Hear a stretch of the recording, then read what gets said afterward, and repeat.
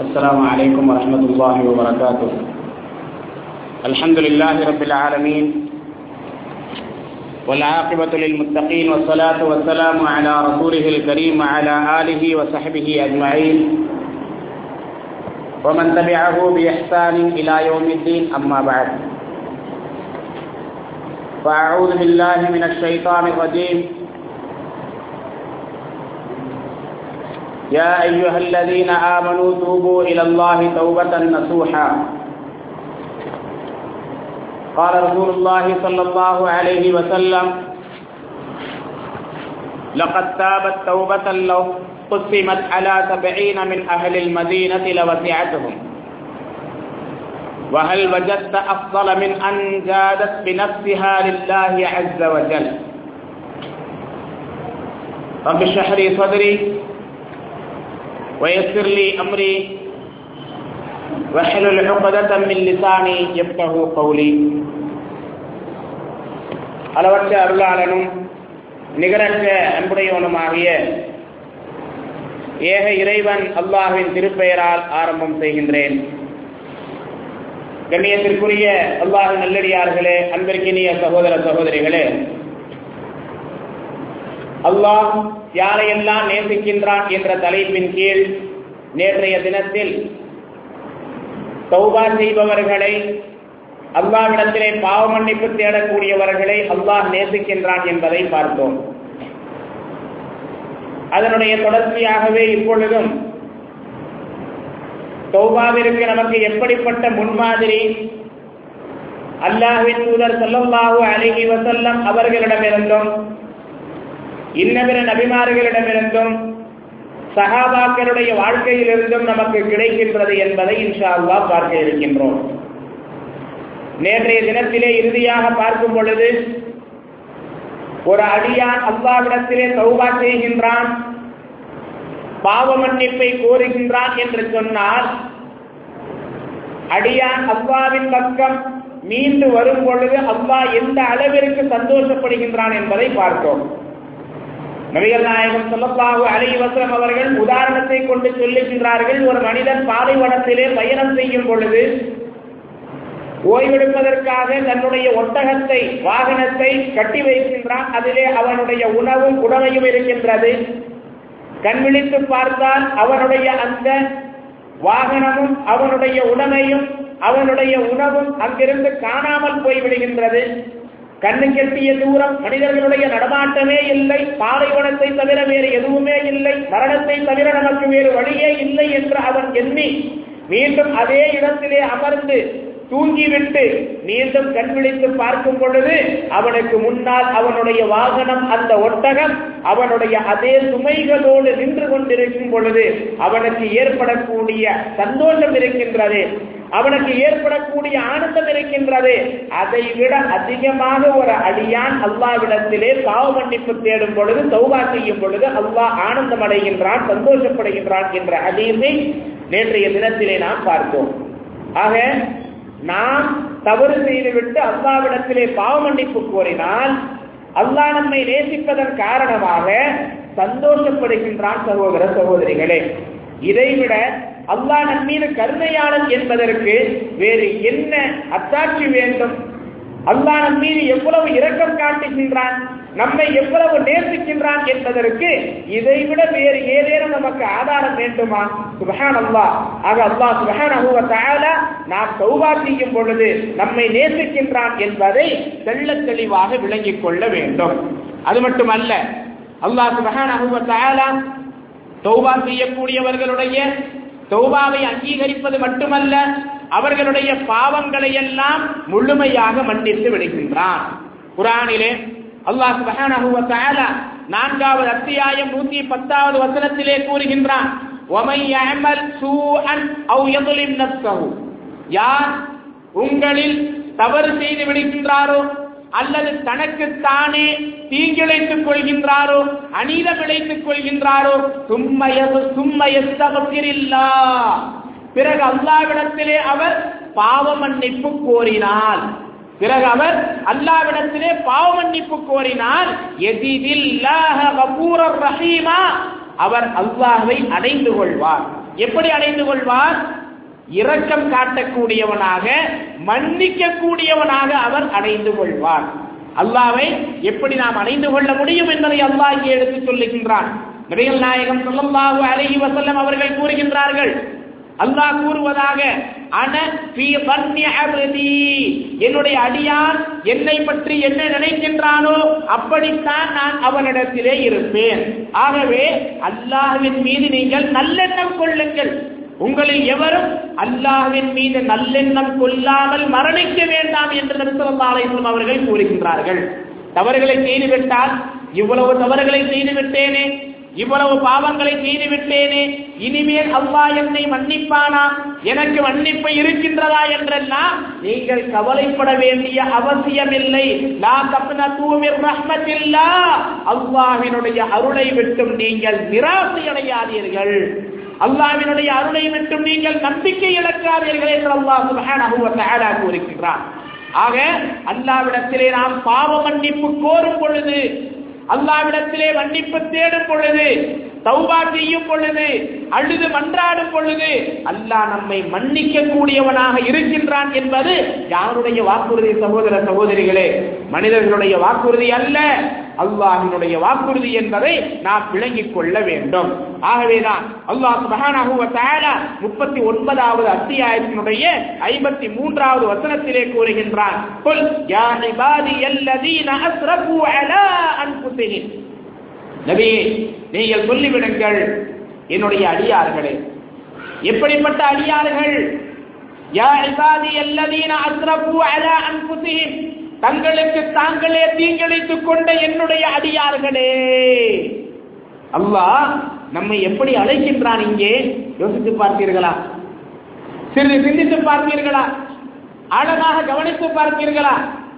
தங்களுக்கு தாங்களே தீங்கிழைத்துக் கொண்ட என்னுடைய அடியார்களே. தங்களுக்கு தாங்களே தீங்கிழைத்துக் கொண்டவர்கள் என்றால் நாம் எல்லாம் பாவம் செய்தவர்கள், தவறுகளை செய்துவிட்டோம். தவறுகளை செய்துவிட்டாலும் நீங்கள் என்னுடைய அடிமைகள் என்று இல்லை. நான் உங்களை என்னுடைய அடிமைகளுடைய லிஸ்டில் இருந்து எடுக்கவில்லை.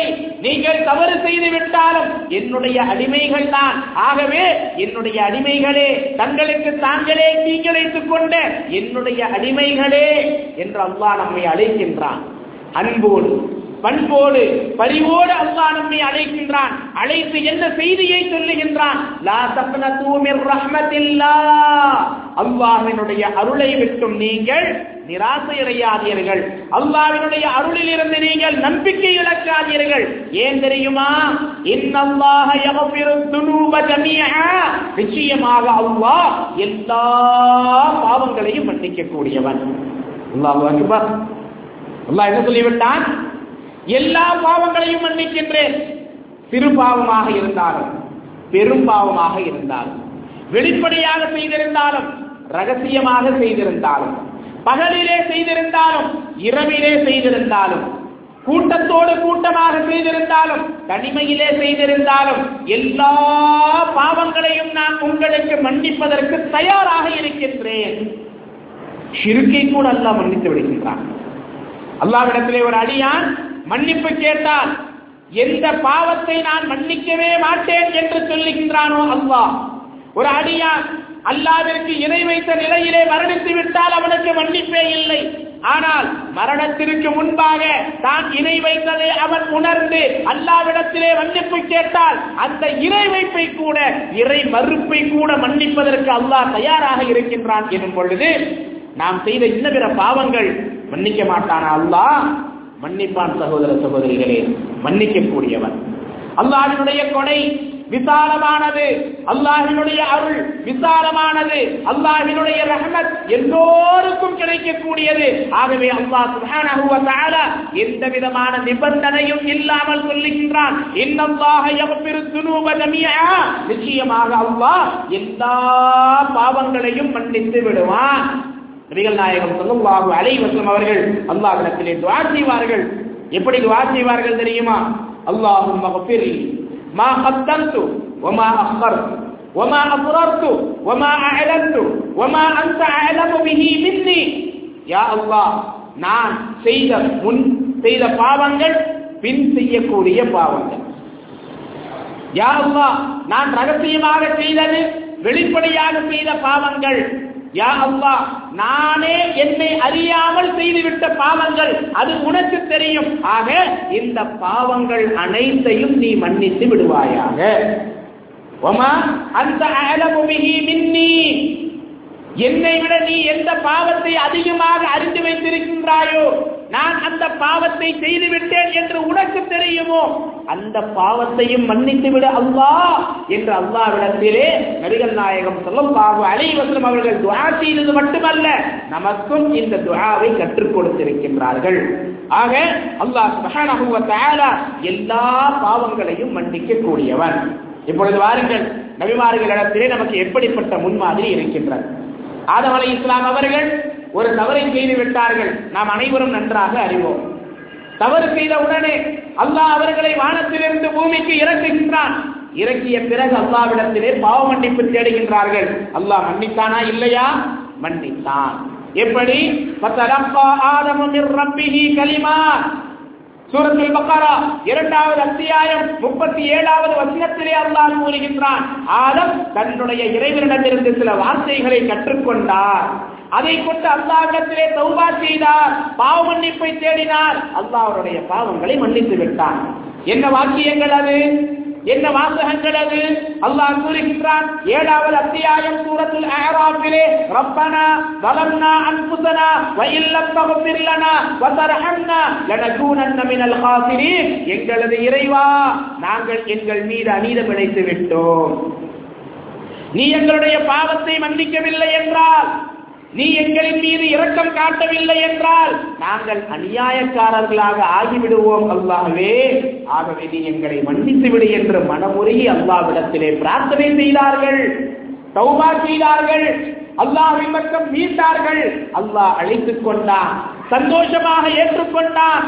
ஆதமுடைய பாவத்தை மன்னித்து விட்டேன் என்று கியாமத் நாள் வரை வரக்கூடிய மக்களுக்கு அல்லாஹ் சுப்ஹானஹு வ தஆலா எடுத்து சொல்லிவிட்டான்.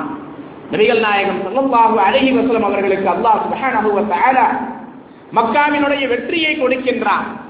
அப்படி மக்காவினுடைய வெற்றியை கொடுக்கும் பொழுது சொல்லுகின்றான், இதா ஜாஅ நஸ்ருல்லாஹி வல் ஃபத், அல்லாஹ்வினுடைய உதவியும் வெற்றியும் உங்களுக்கு வரும் பொழுது, வரஅய்தன் நாஸ யதுகுலூன ஃபீ தீனில்லாஹி அஃப்வாஜா, மக்கள் அல்லாஹ்வினுடைய மார்க்கத்திலே கூட்டம் கூட்டமாக நுழைவதை நபியே நீங்கள் பார்ப்பீர்கள். அப்படி பார்க்கும் பொழுது நீங்கள் மாறுதட்டிக் கொள்ளக் கூடாது, பெருமையடிக்க கூடாது. என்ன செய்ய வேண்டும்? அந்த நேரத்திலே நீங்கள் செய்யக்கூடியது என்ன? ஃபஸப்பிஹ் பிஹம்தி ரப்பிக், உம்முடைய இறைவனை நீங்கள் துதி செய்யுங்கள், அவனை தஸ்பீஹ் செய்யுங்கள், இன்னும் அவனை நீங்கள் புகழுங்கள், வஸ்தக்ஃபிருஹு, அவனிடத்திலே நீங்கள் மன்னிப்பு தேடுங்கள், இன்னஹு கான தவ்வாபா, நிச்சயமாக அவன் பாவங்களை மன்னிக்க கூடியவனாக இருக்கின்றான். யாரை பார்த்து அல்லாஹ் பாவ மன்னிப்பு தேடுமாறு சொல்லுகின்றான்? எந்த நபி அவருடைய முன்பின் பாவங்கள் மன்னிக்கப்பட்டதாக குர்ஆனிலே அல்லாஹ் வாக்குறுதி அளிக்கின்றான். லகத் கஃபரல்லாஹு மா தகத்தம மின் தம்பிக வ மா தஅக்கர், நபியே நீங்கள் செய்த முன்பின் பாவங்கள் அனைத்தையும் நான் உங்களுக்கு மன்னித்து விட்டேன் என்று அல்லாஹ் சொல்லுகின்றான். அப்படிப்பட்ட நபிகள் நாயகம் ஸல்லல்லாஹு அலைஹி வஸல்லம் அவர்களை பார்த்து அல்லாஹ் சொல்லுகின்றான், வஸ்தக்ஃபிருஹு, நபியே நீங்கள் அவனிடத்திலே பாவ மன்னிப்பு கோருங்கள். அல்லாஹ்வின் தூதர் ஸல்லல்லாஹு அலைஹி வஸல்லம் அவர்கள் கூறுகின்றார்கள், யா அய்யுஹன்னாஸ், மக்களே, இன்னி அஸ்தக்ஃபிருல்லாஹ வ அத்தூபு இலைஹி, நான் அல்லாஹ்விடத்திலே ஒரு நாளைக்கு 100 முறை தௌபா செய்கின்றேன், பாவ மன்னிப்பு தேடுகின்றேன். நீங்களும் அல்லாஹ்விடத்திலே பாவ மன்னிப்பு தேடுங்கள், தௌபா செய்யுங்கள்.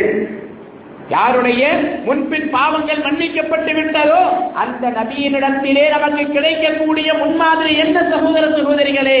அவர்களே ஒரு நாளைக்கு 100 முறை அல்லாஹ்விடத்திலே பாவ மன்னிப்பு தேடினார்கள். நபிகள் நாயகம் ஸல்லல்லாஹு அலைஹி வஸல்லம் அவர்கள் கூறுகின்றார்கள், வல்லாஹி இன்னி லா அஸ்தக்ஃபிருல்லாஹ வ அதூபு இலைஹி ஃபில் யௌமி அக்ஸர மின் 70 மர்ரா. மற்றொரு ஹதீஸிலே அல்லாஹ்வின் மீது ஆணையாக நான் ஒரு நாளைக்கு 70க்கும் மேற்பட்ட முறை அல்லாஹ்விடத்திலே தௌபா செய்கின்றேன். நான் ஒரு நாளைக்கு 70க்கும் மேற்பட்ட முறை அல்லாஹ்விடத்திலே தௌபா செய்கின்றேன். இன்னொரு ஹதீஸிலே சொல்லும் பொழுது அவர் அல்-குதனி ரலியல்லாஹு அன்ஹு அவர்கள் அறிவிக்கின்றார்கள், நபிகள் நாயகம் ஸல்லல்லாஹு அலைஹி வஸல்லம் அவர்கள் கூறினார்கள், இன்னஹு லா யுகானு அலா கல்பி, சில நேரங்களிலே என்னுடைய இதயமும் தொய்வடைந்து விடுகின்றது, சில நேரங்களிலே என்னுடைய இதயத்திலும் சோர்வு ஏற்பட்டு விடுகின்றது. ஆகவே நான் நான் ஒரு நாளைக்கு அல்லாஹ்விடத்திலே 100 முறை தௌபா செய்கின்றேன், பாவ மன்னிப்பு தேடுகின்றேன். என்னுடைய இதயத்திலும் சில நேரங்களிலே சோர்வு ஏற்பட்டு விடுகின்றது, அலட்சியம் ஏற்பட்டு விடுகின்றது என்று நபி ஸல்லல்லாஹு அலைஹி வஸல்லம் அவர்கள் சொல்லுகின்றார்கள். அல்லாஹ்வின் தூதருக்கே இந்த நிலை என்றால் நமக்கு எப்படிப்பட்ட நிலை? நம்முடைய இதயம் அல்லாஹ்வின் பக்கம் திரும்புவதை விட அதிகமாக இந்த உலகத்தின் மோகத்தின் பக்கம் தான் திரும்பி இருக்கின்றது. அல்லாஹ்வை நினைப்பதை விட உலகத்தினுடைய மோகங்களை தான் அதிகமாக நினைத்துக் கொண்டிருக்கின்றோம், உலகத்தினுடைய ஆசா வாசங்களை தான் அதிகமாக நினைத்துக் கொண்டிருக்கின்றோம். இப்படி இருக்க அல்லாஹ்விடத்திலே நாம் எத்தனை முறை தௌபா செய்ய வேண்டும்? ஒரு நாளைக்கு எத்தனை முறை அல்லாஹ்விடத்திலே பாவ மன்னிப்பு தேட வேண்டும்? ஆனால் தேடுகின்றோமா? தேடுவது இல்லை. தெரியும் பாவ மன்னிப்பு தேட வேண்டும் என்று, ஆனால் அலட்சியத்தின் காரணமாக விட்டு விடுகின்றோம். இப்ராஹிம் அலைஹிஸ்ஸலாம் தன்னுடைய உற்ற தோழனாக அல்லாஹ் அவர்களை ஆக்கிக் கொண்டார். இப்ராஹிம் அலைஹிஸ்ஸலாம் அவர்கள் அல்லாஹ்விடத்திலே துஆ செய்கின்றார்கள், ரப்பனா தகப்பல் மின்னா இன்னக அன்தஸ் ஸமீஉல் அலீம், எங்களது இறைவா எங்களுடைய இந்த பணியை நீ அங்கீகரிப்பாயாக. கஅபாவை கட்டிவிட்டு சொல்லுகின்றார்கள், எங்களுடைய இந்த பணியை நீ அங்கீகரித்துக் கொள்வாயாக.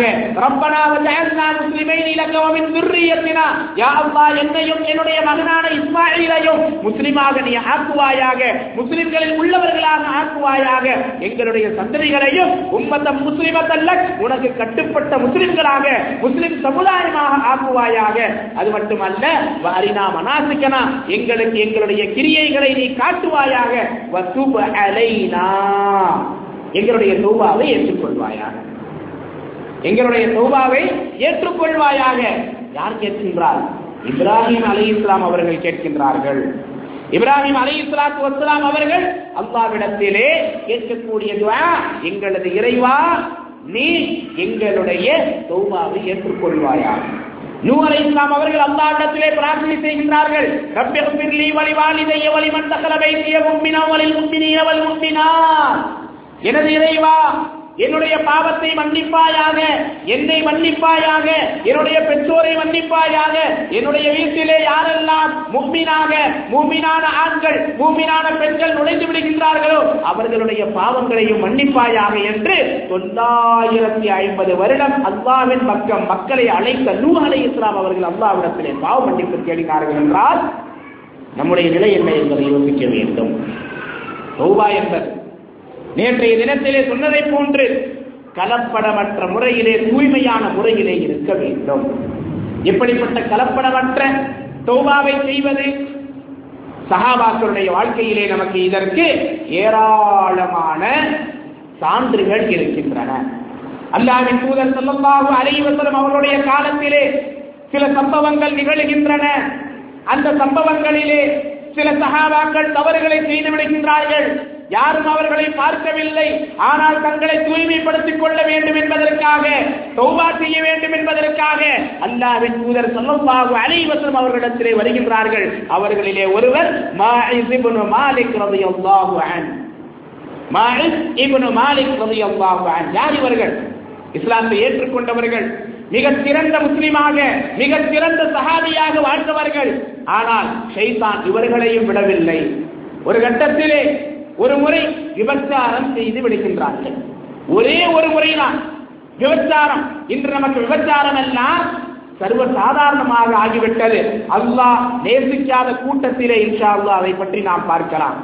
அல்லாஹ் சுப்ஹானஹு வ தஆலா யாருக்கு நேர்வழியை காட்டினானோ அப்படிப்பட்ட சஹாபாக்களில் ஒருவர் ஒரே ஒரு முறை விபச்சாரம் செய்து விடுகின்றார். விபச்சாரம் செய்த பிறகு அவருடைய மனம் கேட்கவில்லை.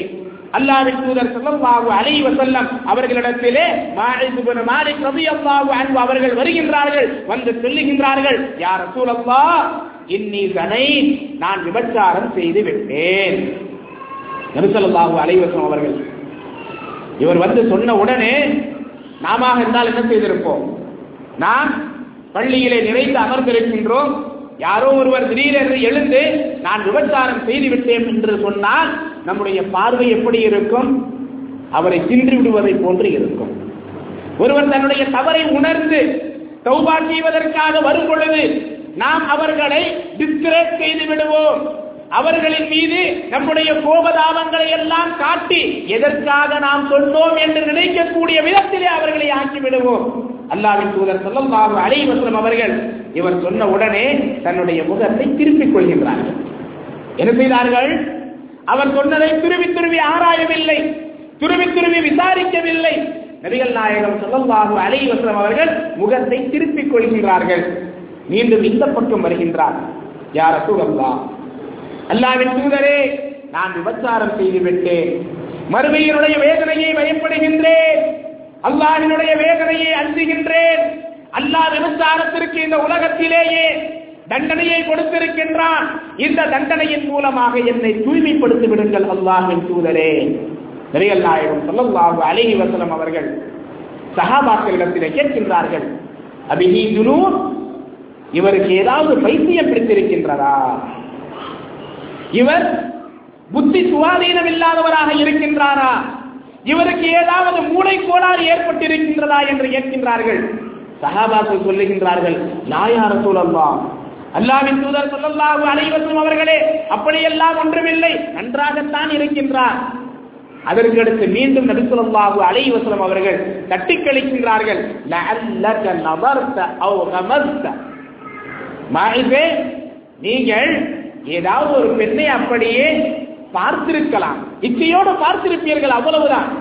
அவ் கப்பல்த, அல்லது ஒரு முத்தம் கொடுத்திருப்பீர்கள், இவ்வளவுதான். விபச்சாரம் எல்லாம் செய்யவில்லை.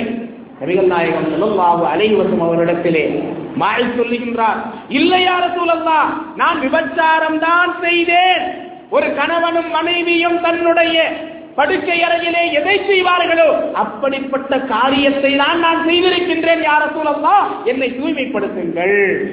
நபி ஸல்லல்லாஹு அலைஹி வஸல்லம் கேட்கின்றார்கள், உங்களுக்கு திருமணம் ஆகிவிட்டதா? ஆம் யா ரசூலல்லாஹ், திருமணம் ஆகிவிட்டது. அப்படியானால் கல்லால் எறிந்து கொள்ள வேண்டும். நபிகள் நாயகம் ஸல்லல்லாஹு அலைஹி வஸல்லம் அவர்கள் சொல்லுகின்றார்கள், இவரை அழைத்து செல்லுங்கள், இந்த இடத்திற்கு அழைத்து சென்று கல்லால் அடித்து இவருக்கு தண்டனையை நிறைவேற்றுங்கள். கல்லால் அடிக்கின்றார்கள். மாயிஸ் ரலியல்லாஹு அன்ஹு வலி தாங்க முடியவில்லை.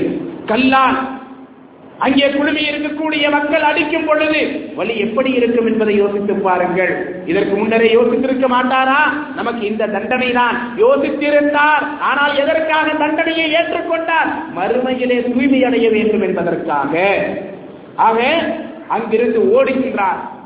ஓடியவரை சஹாபாக்கள் துரத்தி பிடிக்கின்றார்கள்.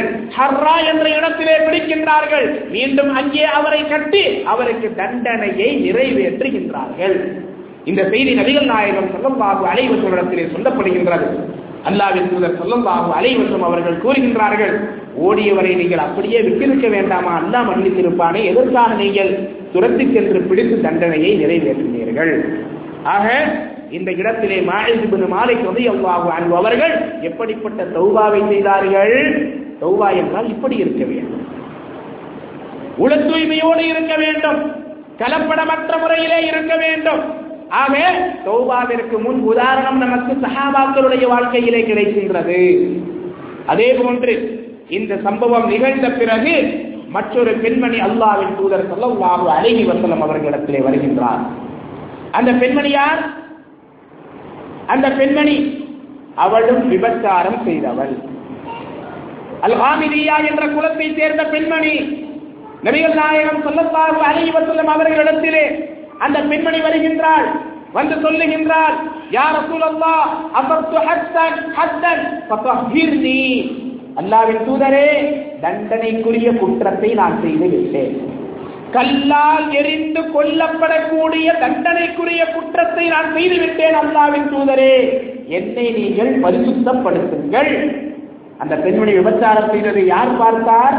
யாருமே பார்க்கவில்லை. அதுவும் ஒரு பெண்மணி. அல்லாஹ்வின் தூதர் ஸல்லல்லாஹு அலைஹி வஸல்லம் அவர்களிடத்திலே வந்து சொல்ல வேண்டிய அவசியம் என்ன இருக்கின்றது? ஆக அந்த பெண்மணி வந்து, யா ரசூலல்லாஹ், நான் தண்டனைக்குரிய குற்றத்தை செய்துவிட்டேன், என்னை நீங்கள் தூய்மைப்படுத்துங்கள். நபிகள் நாயகம் ஸல்லல்லாஹு அலைஹி வஸல்லம் அவர்களுடைய முகம் சிவந்து விடுகின்றது. தன்னுடைய முகத்தை திருப்பிக் கொள்கிறார்கள். அடுத்து அந்த பெண்மணி நினைத்திருந்தால் அங்கிருந்து சென்றிருக்கலாம். சரி, நபி ஸல்லல்லாஹு அலைஹி வஸல்லம் அவர்களே முகத்தை திருப்பிக் கொண்டார்கள், நம்பவில்லை போல் இருக்கின்றது, திரும்பி சென்று விடலாம் என்று இருந்திருக்கலாம். ஆனால் அந்த காமிதியா பெண்மணி சொல்லுகின்றாள், அல்லாஹ்வின் தூதர் ஸல்லல்லாஹு அலைஹி வஸல்லம் அவர்களிடத்திலே, அராக யா ரசூலல்லாஹ் துரீது அன் துரத்தினி கமா ரபத்த மாஇஸ் இப்னு மாலிக். அல்லாஹ்வின் தூதர் ஸல்லல்லாஹு அலைஹி வஸல்லம் அவர்களே, உங்களுடைய இந்த முகத்தை திருப்பிக் கொள்வது எனக்கு எப்படி இருக்கின்றது தெரியுமா? நான் எப்படி பார்க்கின்றேன் தெரியுமா? மாஇஸ் இப்னு மாலிக்கை எப்படி நீங்கள் திருப்பி அனுப்பினீர்களோ, நீ விபச்சாரம் எல்லாம் செய்யவில்லை, முத்தம் கொடுத்திருப்பாய், ஏதேனும் ஒரு பெண்ணை ஏறெடுத்து பார்த்திருப்பாய் என்று சொன்னீர்களே, அதுபோன்று என்னை நீங்கள் திருப்பி விடுவீர்கள் போல் இருக்கின்றது. யா ரசூலல்லாஹ், அல்லாஹ்வின் தூதரே, நன்றாக கேட்டுக் கொள்ளுங்கள், நான் அல்லாஹ்வின் மீது ஆணையாக விபச்சாரம் செய்துவிட்டேன், அதற்கு சாட்சி இதோ என்னுடைய வயிற்றிலே குழந்தை இருக்கின்றது. ஃபவல்லாஹி இன்னி ஹுபலா மினஸ் ஸினா, அல்லாஹ்வின் மீது ஆணையாக விபச்சாரத்தின் மூலமாக நான் கர்ப்பமாகி விட்டேன் யா ரசூலல்லாஹ். நபிகள் நாயகம் ஸல்லல்லாஹு அலைஹி வஸல்லம் அவர்கள் அந்த பெண்மணியை பார்க்கின்றார்கள்.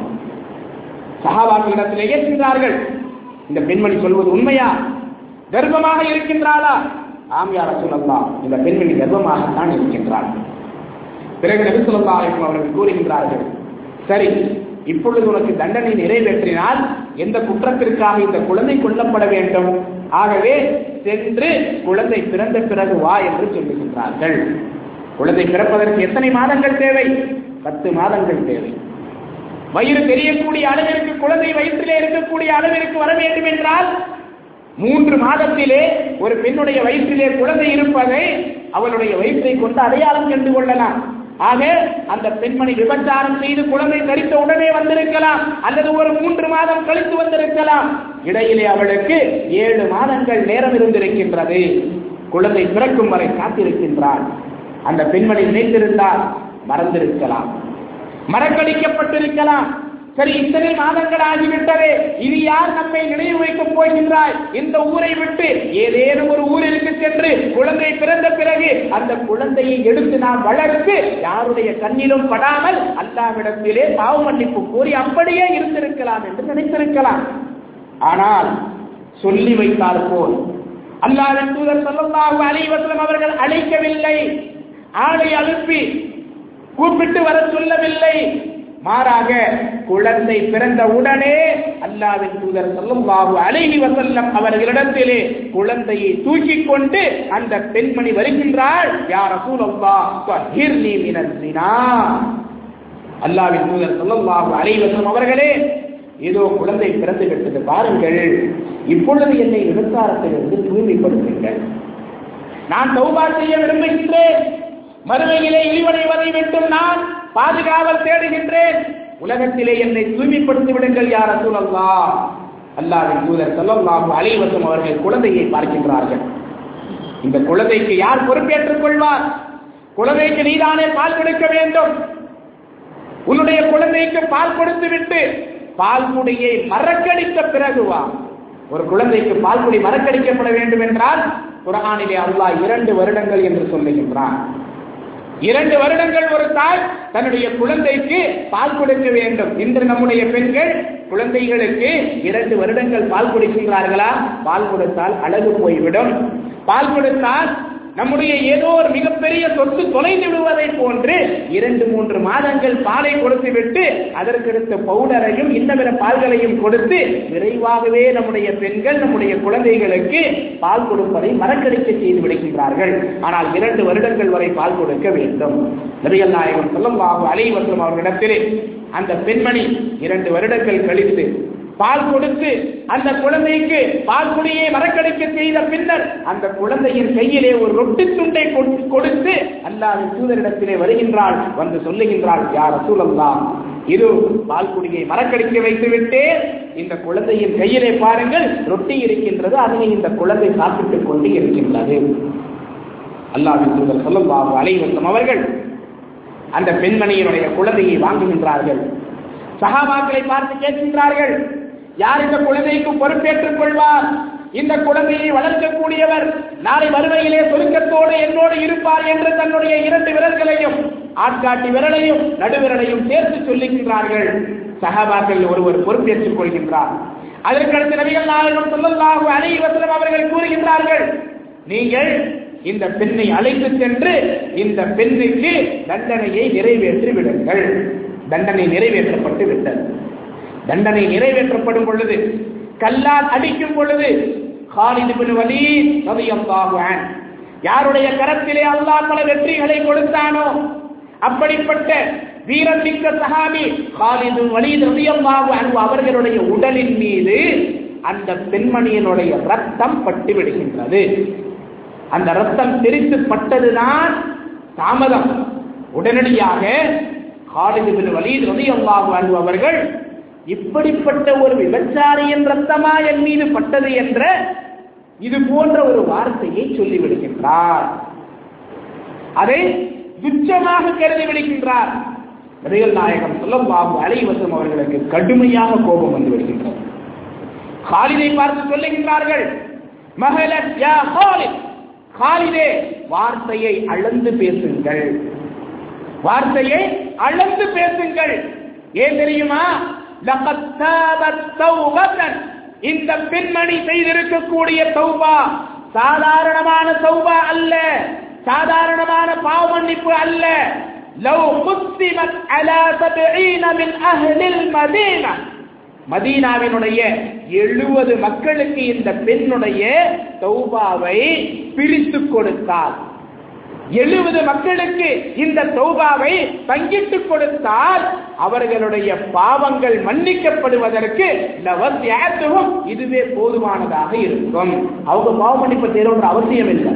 இந்த பாவ மன்னிப்பை, இந்த தௌபாவையே நாம் பங்கிட்டு கொடுத்தால் போதும் அவர்களுடைய பாவங்கள் எல்லாம் மன்னிக்கப்படும் என்று நபிகள் நாயகம் ஸல்லல்லாஹு அலைஹி வஸல்லம் அவர்கள் சொல்லிவிட்டு சொல்லுகின்றார்கள், வஹல் வஜத்த அஃதல மின் அன் ஜாஅத் பினஃப்ஸிஹா லில்லாஹி அஸ்ஸ வஜல்.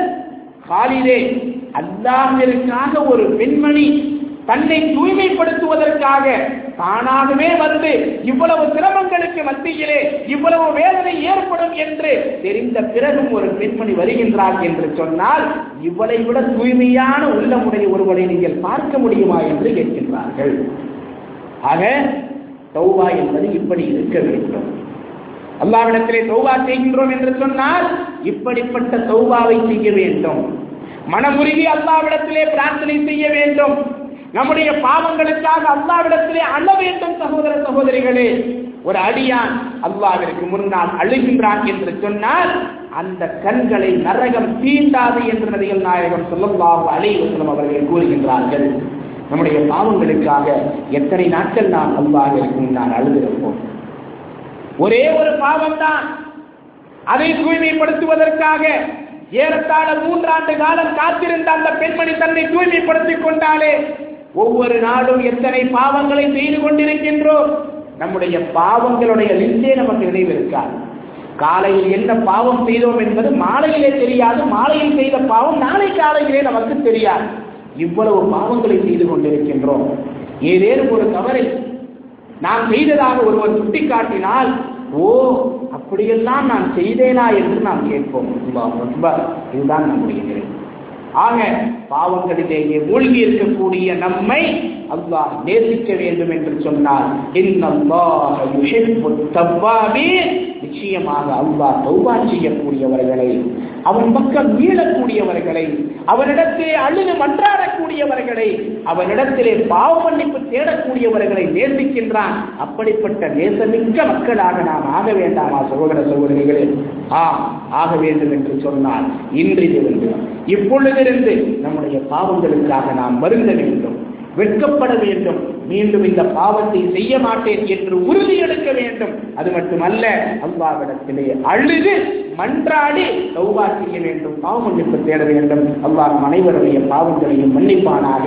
அல்லாஹ் நம் அனைவருக்கும் அவனுடைய மன்னிப்பை வழங்குவானாக. அவனுடைய ரஹமத்திலிருந்து, அருளிலிருந்து நம்பிக்கை இழக்காமல் என்னுடைய பாவங்கள் அனைத்தையும் அல்லாஹ் மன்னிக்கக்கூடியவன் என்ற உறுதியான எண்ணத்தோடு தௌபா செய்யக்கூடிய வாக்கியத்தை தந்தருவானாக. அந்த தௌபா தௌபத்துன் நசூஹாவாக, கலப்படமற்ற தௌபாவாக, தூய்மையான தௌபாவாக இருக்கக்கூடிய வாக்கியத்தை அல்லாஹ் நம் அனைவருக்கும் தந்தருள்வானாக. ஆமீன். வாஹிரு தஅவானா அனில் ஹம்துலில்லாஹி ரப்பில் ஆலமீன். வஸல்லல்லாஹு அலா நபியினா முஹம்மத். வஸ்ஸலாமு அலைக்கும் வரஹ்மத்துல்லாஹி வபரகாத்துஹு. சுப்ஹானக்கல்லாஹும்ம வபிஹம்திக அஷ்ஹது அன் லா இலாஹா இல்லா அன்த